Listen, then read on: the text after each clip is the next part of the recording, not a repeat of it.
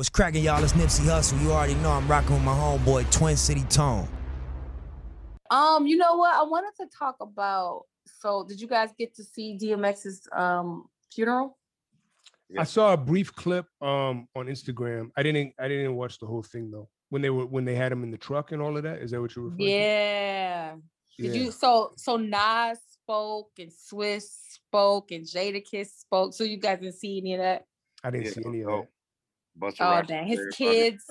Yeah, his kids spoke.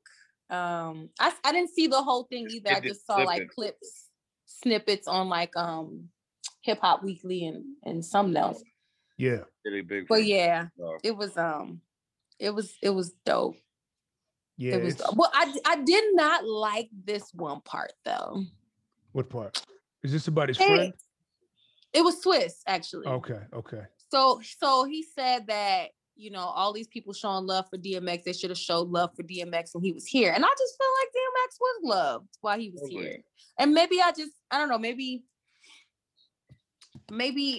I don't know who he was talking about. I don't know if he was talking about everybody that was in that room or just in general, just saying that. But I feel like, and I could be wrong, but I feel like a lot, like the world loved DMX. Like I didn't hear really nothing bad about him.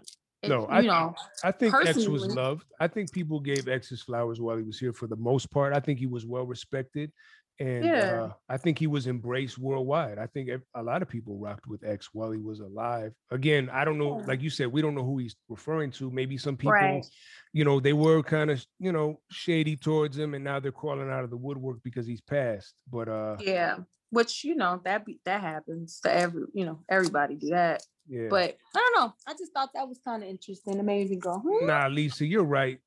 X, I mean, listen, man. People rocked with X. Said DMX sold a gazillion records. Yes, like he had fans on fans on fans. Maybe it was more of like a personal. Maybe more of a personal like. Timmy Sheet said he wished they offered more help for his addiction. Yeah. And that was a hard one though, because you really don't know who offered help and who, you know what I'm saying, or how much help somebody offered him. Yeah. And what's enough and what's not, you know what I'm saying? Like what's enough and what's not enough. Right. It's sad. It's unfortunate. That's a hard position to be in when someone is like an addict and you're their family member or their loved one, and you're trying to, get them to be sober. That's a battle, man. That's a hard battle. It is. It definitely is. We don't know what people did. Yeah. But he could have been talking about that. So that was kind of like, when he said that, I was like, I saw something though. I didn't click on I saw the headline though. Did one of DMX's one of his friends like crash the funeral? I seen that. I don't think he crashed the funeral. I think he like interrupted the program. Like I don't think he was set to talk. Okay. And I think he like, got up there and interrupted.